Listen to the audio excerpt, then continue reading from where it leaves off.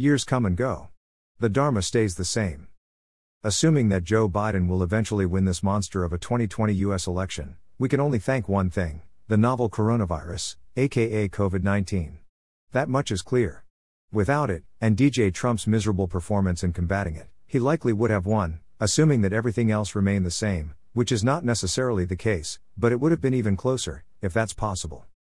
Specifically, I'm referring to the massive protests and riots that have accompanied the Black Lives Matter movement, which I fully support, despite the massive looting and violence, which I fully detest, to the point of disgust. I reiterate, that might not have happened, were it not for COVID-19, lockdown stress disorder? Butterfly effects of COVID-19 yet to be documented. Important to note, the counter-protests of several and various militias were equally, if not more, disgusting. More guns and even vehicles used as weapons, not to mention the brutal police violence that preceded and provoked the events in question in the first place. Still, that law and order SHT sells loads to citizens concerned about random violence from a left-wing mob. Bottom line, Bernie Sanders probably would have lost massively, were he the nominee, a sometimes touchy subject between me and some friends, and despite the fact that often his policies are closer to my sympathies than Biden. But, as I have indicated previously, I think that COVID-19 has the potential for much positive benefit to our lives, despite the massive suffering that it has caused. And I don't mean only in the Dalai Lamaic sense that we can learn much from our enemies, which we certainly can, but in the sense, also, that we are nothing if not an arrogant species, one that needs constant reminding of our position subservient to nature, for which disease is its primary weapon. And if that sounds largely metaphorical, let me suggest that without large cities, this pandemic would have gone nowhere fast. Cities have always been a drain on the countryside, luring the young and strong to their well-compensated deaths, a topic well documented through history. So, if I was once distraught at the prospect that the climate-conflicted Anthropocene era would send us all to our ignominious and inglorious deaths at the hands of our own inventions, then now I am gratified to know that nature will likely have the last say on that. Either we will follow its designs and its dictates, or we will pay the consequences. And for all the suffering and inconvenience of a lockdown, however light, that is not only secondary to the loss of life, but in fact can be a useful exercise, a retreat, a readjustment, a reordering of our priorities in life. The Buddha himself once said that we should save 25% of our incomes for when that rainy day comes, and he wasn't kidding. Insurance is for people who can't save money. This is a lesson many Americans seem to have forgotten since their long-ago childhoods. Now I know that I get scant resonance when advocating limits to my Western compatriots, as if the freedoms we crave are the freedoms to do whatever we want whenever we want, torpedoes be damned. But the freedom from that very craving is as much, or even more, important to me. You're going to die, get used to it. That's a limit.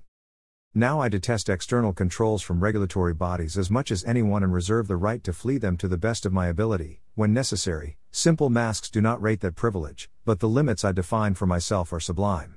That's what meditation is all about, is it not? And this virus, and its ensuing lockdown, have been nothing but empowering for me. After all, how often do you get to see Hollywood Boulevard empty, completely devoid of automobiles, for even 5 minutes on a normal day? Not often.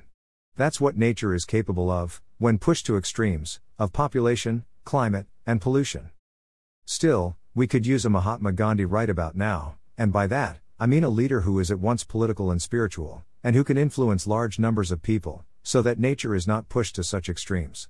We need someone who can help us be happy without more material gizmos, someone who can articulate a cleaner, greener future, that might appeal across party lines.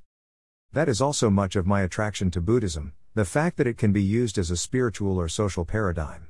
In fact, we once had a leader named Martin Luther King, who was able to accomplish great things with the power of speech and leadership. Who's next? The fact is that we are an extremely young species, and everything we do is an experiment. And we have succeeded wildly in our creations. Now we must succeed wildly in our adaptations. We are a special species, pun intended, and it would be a shame if we were to fail in the simple need to adapt to our environment, something which far simpler species accomplish with little fanfare or the need for so-called civilization. We are now at the mercy of our cities and must re-establish a connection with nature, the sooner the better. And don't think for a moment that there are more of us out there somewhere, so therefore we won't simply go extinct. That's rubbish. They are only out there somewhere if they came from the same ancestral lineage as us, and that is not likely, given what we know. Are you still there? What I really want to say is this: the skills needed to combat global warming are exactly the same skills needed to combat COVID-19.